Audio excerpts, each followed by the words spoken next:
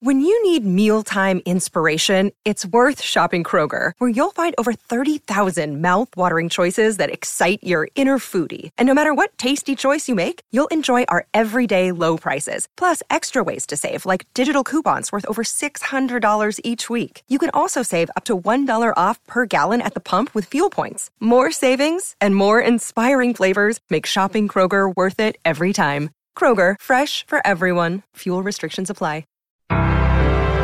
From movie set to multiplex, it's the business of film with James Cameron Wilson. Jerry, don't let us for the moon. We have the stars. I'm Spartacus! I'm Spartacus. To infinity and beyond! This is Simon Rose. We're not going as far as Infinity and Beyond. James Cameron Wilson, though, is going to be taking us through the UK box office chart. It would be nicer saying that's heading to Infinity Beyond, but you've been so down about just how dispiriting UK box office chart has been, James. Perhaps, though, last week has been a little bit better.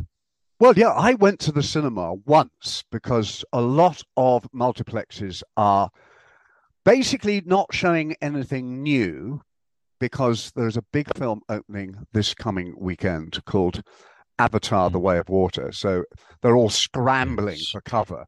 Yes. So I did have to drive some distance to get to see a film, and there was one person in the cinema besides me. It's odd. You know, we talk often in the summer about the difference between the Americans and the UK, how summer is a big time for American cinema, mainly because it's hot there.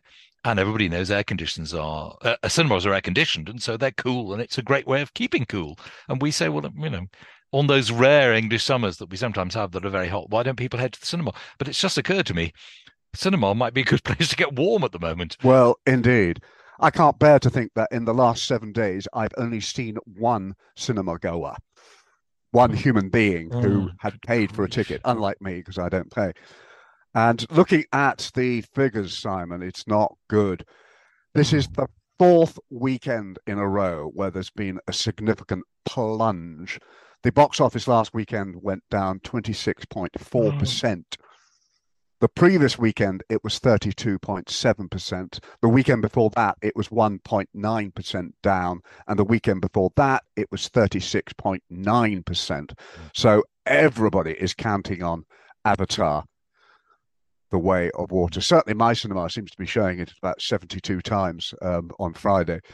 You think it's odd. How many years is it since the first Avatar film? 13.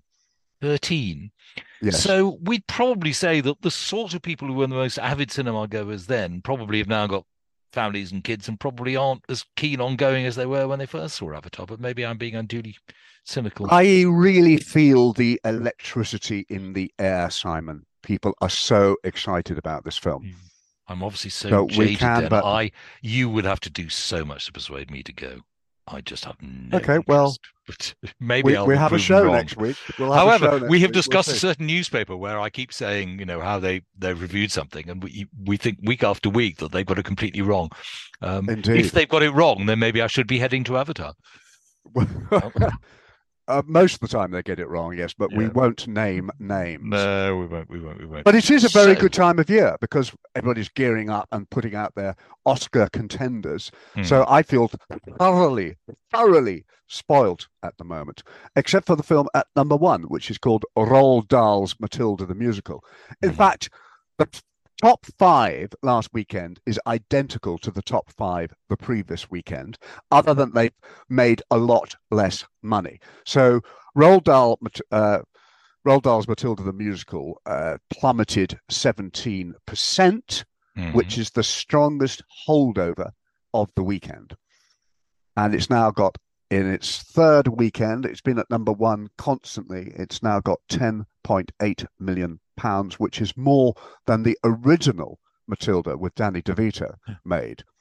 So and it's will already probably be the sort of Christmas cinema panto film, won't it? Well, I think so. And I know lots of children who want to see it. And I don't know any adults who have seen it who found anything good to say about it, including Simon Rose. True, true. However, when we have young children, you take them to see things you don't necessarily like. I mean, I remember the Barney, the film was one of the ones I hated most, particularly as one of my children then reacted to the Barney in a costume they had wandering around before the screening. I Horrendous. remember that, Barney. Yeah, I think I have Yes, photographs. yes. Anyway, number two, Nothing, we've got. nothing though as bad as going to Fireman Sam, the musical at a theatre, which I remember once when I just managed to get to sleep in the middle of this dreadful production that had no attraction for adults at all. And my son woke me up telling me there was a fire. Oh no, Yes, a yes. real That was fire. well, no, a ridiculous one on stage. Oh, I see. Okay. Okay. Well, if you're going to have a show with Fireman Sam, it helps to have a fire at some stage. Oh, Anyway, yes, indeed. we've got off topic. I say we. I have. I apologise, James. Okay. Right. So Number two, Matilda's we number have one. number two, still at number two, Black Panther: Wakanda Forever, Yeah. which is now the 15th highest grossing Marvel film ever. That dropped 47%. Violent Night, which I thought was a hoot. And I've actually now met people who've seen it and they absolutely love it as well. Oh, yes. Down I forgot about that. 31%. This is the true story. Well, this is not a true story, but this is the real Father Christmas who gets involved with a gang of thieves played by David Harbour. And I just thought it was so surprising and even moving. It's also repellent, very funny, and it's amazing. It's a roller coaster ride of emotions. And above all, it's hugely imaginative and probably helps that you've seen Home Alone. At number four, we've got, just 1 second. You know how squeamish I am, but you think I'd enjoy this? because it's comic violence, yes. Yeah, yeah. Oh, it isn't violence. It's horror. I object to. No, it's Violence, not I can sort horror. of put up with. It's described as an okay. action comedy. Okay. Well, action comedy is probably one of my favorite genres. I will Well, give there it a you go, go. then, James. Yeah, Thank I you. think you should. I'd love to hear you chuckling. Number four, we've got Strange Well, World. don't which laugh is- that loudly that you'd hear me down there. I'd love to go with you and to hear you chuckle. At number four, we've got Strange World, still at number four, down 31%, which is a Disney film, a complete mind trip, which it was fine. It was great. The animation was extraordinary. I just think a lot of children will get lost in it. And that's now got a total of £1.8 million. The Menu is still at number five. Mark Mylod's ingenious jet black satire on haute cuisine with Rafe Fiennes and Anya Taylor-Joy and Nicholas Hoult. Again, I saw it a second time last week and loved it just as much, down 42% with a total of £3 million. And the next five in the top 10 will all sound very familiar to you. At number six, we've got a Will Ferrell film. I seem to mention the name Will Ferrell every week for some different reason. But yeah, he's in Elf, which is obviously a reissue from 2003. I did enjoy that, I must say. I still haven't seen it. I just don't have time Oh to well, see everything. it'll be on some streaming service somewhere, James. I would imagine. So just treat yourself at home sometime when you don't want to watch some Romanian subtitled movie. Well, I shall go off piece myself. I saw a film last night which I'd never seen before, and I finally got round to seeing The Red Shoes, Oh right, yes, Alan Pressburger. which is meant to be, I think Time Out voted it one of the top 5 best British films of all time. I'm intrigued now. And I don't finally really got to like see it. ballets, so it's not one. I adore most Powell and Pressburger films. I can still remember the first Powell Pressburger film I saw as one of the first films I remember seeing, thinking, "Gosh, this is an art form, not just it's a matter Yeah. of life and death." But never really got into The Red Shoes. Beautiful, but left me cold. Okay, interesting. No, I really like. I thought it was brilliant. At number 7, we've got Super. The Nutcracker from the Royal Opera House, Mhm. a one-off event of Tchaikovsky's ballet. At number 8, we've got a film called Home Alone, which maybe you should see that first and then go and see Violent Night. Chris Right. Columbus's film from 1990 with Macaulay Culkin. At number 9, these are all old favourites. The Muppet Christmas Carol with Michael now you're Caine. talking true classic. There you go. Brian Henson's film from 1992. And and this one I did enjoy, Robert Zemeckis' The Polar Express at number 10 from 2004. Now, you'll notice I haven't seen any new films in the top 10. But I have seen a film at number 23 called Well, The Silent Twins. The Silent Twins. In that case, I think we're going to pause and then you can tell us all about it, if that's okay, James. Sharing ideas about money. This is Share Radio.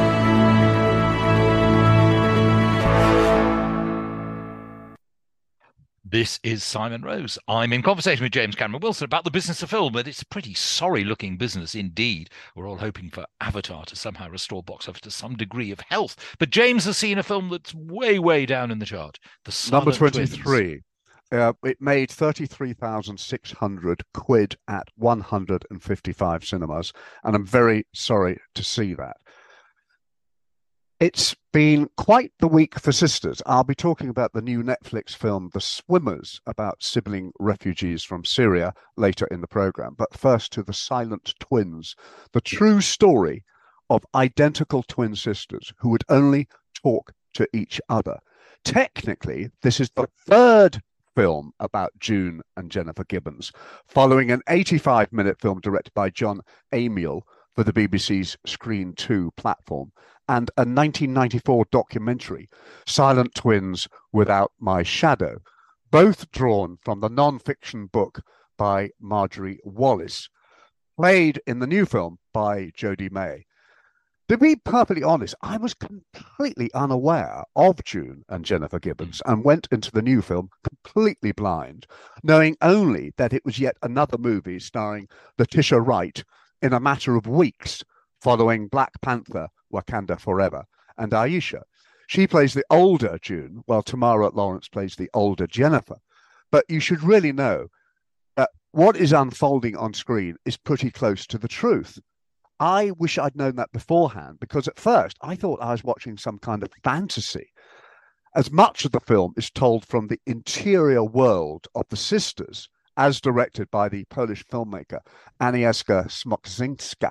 And the film is nothing if not original. In fact, even the opening credits are read out loud by the young actresses playing the younger twins in what looks essentially like a home movie, complete with stop-motion animation forged from the puppets the girls have made themselves. It is They made their own plays and things, didn't they? If I remember. Sorry? They made their own plays and things like that. Yeah. You see, you know more than I do. It's a very arresting opening, and I was hooked from the get-go.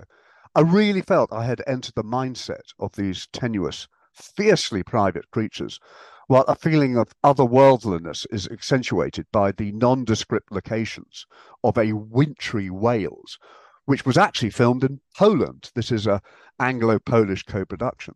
I had no idea where I was, and it's just such an unusual film that really was so refreshing. I didn't know where I was geographically or artistically, which really set the tone for what I think is an audacious, complex, yet beautifully simple and original drama. And so we follow the sisters as they resolutely refuse to speak to anybody but each other, causing havoc at home and at school. The fantasy sequences dreamed up by June and Jennifer reminded me of the fantasy sequences shared by Melanie Lynskey and Kate Winslet in Peter Jackson's Heavenly Creatures, and add a real frisson to the drama. This is not a real grounded world that will be recognized by most cinema goers, but a fluid landscape in which the siblings' imagination runs riot, in tandem with Smoczyńska's own very original filmmaking style. It's a most courageous and I think hugely successful means by which to explore the bizarre universe of these troubled children while freeing up the conventions of mainstream cinema. And seeing something that is so original and seeing it through the eyes of these children. And I love stop motion animation. I'm really looking forward to Guillermo del Toro's Pinocchio. It's a real treat, and it's been a really good week for me. Wonderful, James. So that's The Silent Twins. They were a little hard to get, but how many screens did you say it's on at? It was at 155 last weekend. Oh, okay. And it's probably most people should find it somewhere viewer now. Yeah, but I think it's worth seeking out. Okay. And Letitia Wright, I think Letitia Wright gets better with each film. I wasn't a huge fan of her in the early days, but she's really come on. And I would like to talk to you about a new DVD release. Of the 4 films I will be talking about on this program today, none is directed by a man. And I think the best of the bunch is Emily, which is out on DVD as we speak, as of this week. I think it succeeds at a time of year of exceptional movies, bar Matilda, of course, is because it is both intellectually daring. Sorry, just a new phrase. Instead of bar humbug, it's bar Matilda. Yeah. Indeed, I'll remember that. But yeah, I found this both intellectually daring and terribly moving, as well as being a courageous work of cinema, much like the Twin Sisters. It is exquisitely made, beautifully scored by Abel Korzeniowski, and I will be voting for his score for Best Score of the Year. And it is sublimely acted. You really couldn't ask more of a film. And Emily, for me, is definitely one of the best of the year. It also establishes Emma Mackey as a major star following her turn as the troubled hot girl Maeve Wiley on Sex Education, courtesy of Netflix. I'm now on series 2, incidentally, and I'm dreading the day it ends. I'm so enjoying it. And particularly glad. Emma Mackey. In Emily, which marks the directorial debut of the actress Frances O'Connor, who starred in Steven Spielberg's AI and played Fanny Price in the 1999 film version of Mansfield Park, the short life of Emily Bronte is given, shall we say, a creative tweak. It's not rigorously accurate to the facts, but then neither was Andrew Dominik's Blonde. But in some ways, I think Dominik really captured the emotional trajectory that Marilyn Monroe underwent.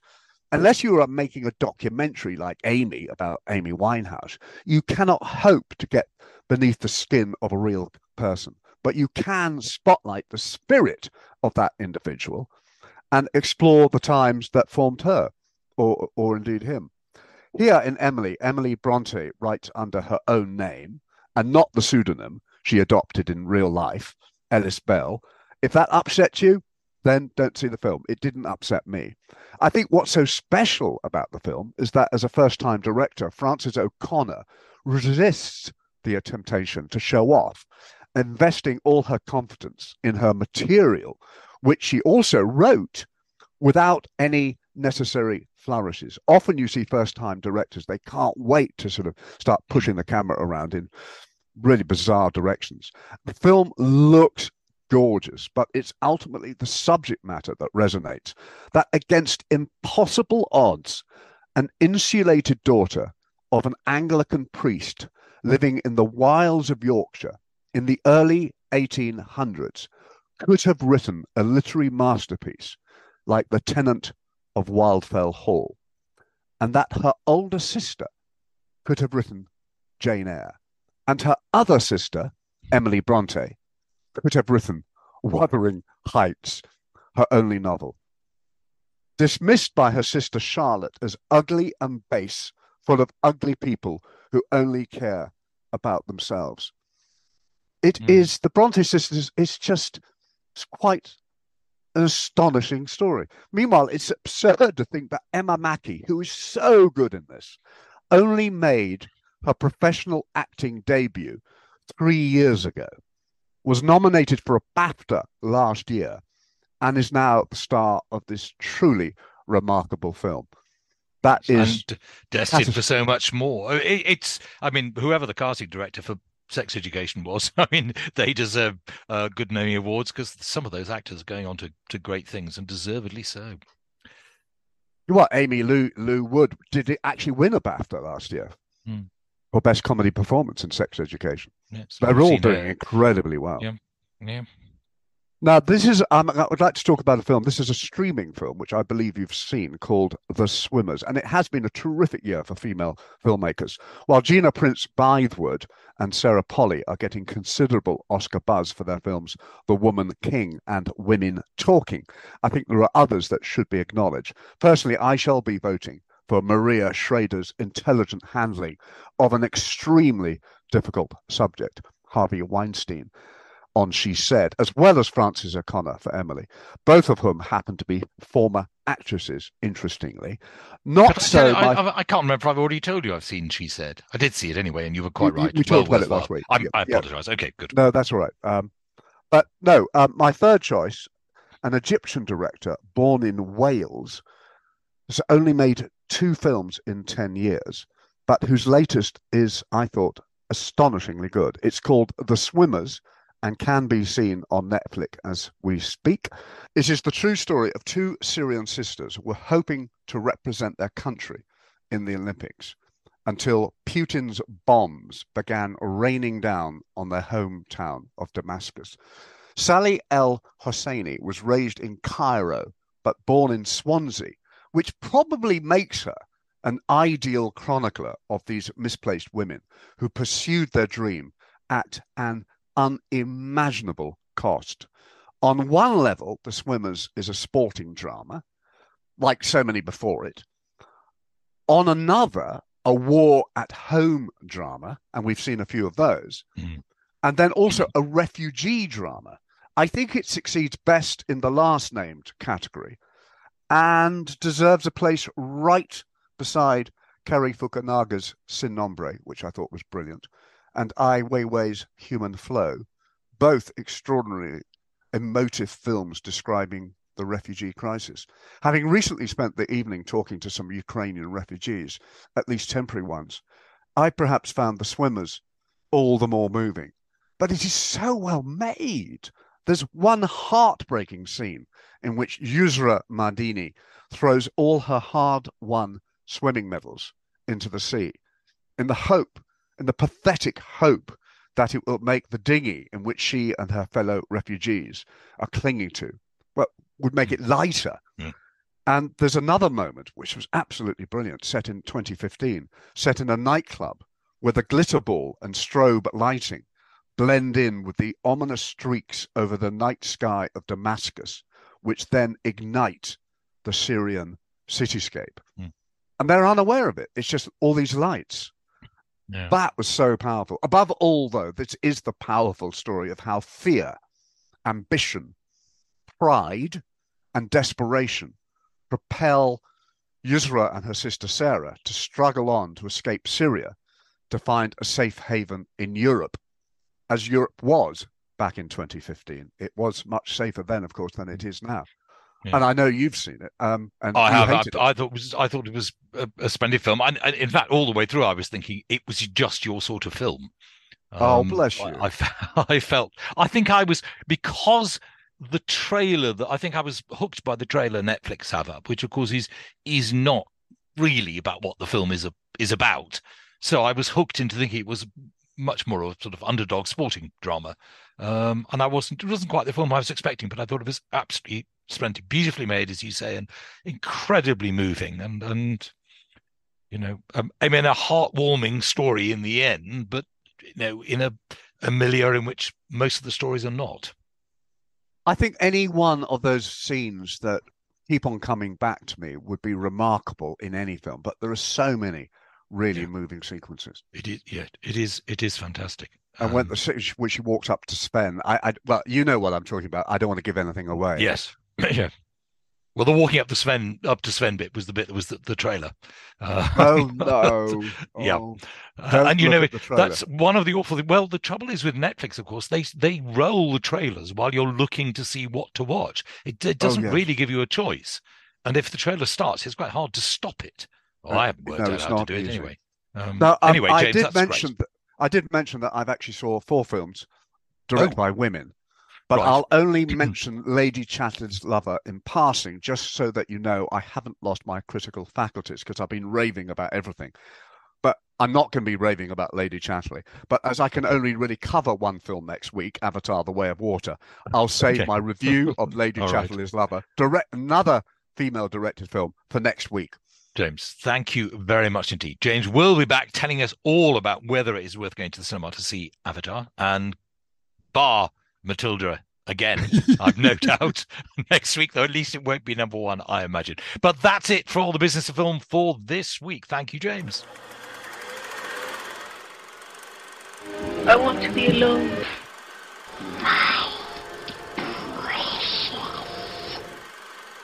Mrs. Robinson, you're trying to seduce me. Aren't you?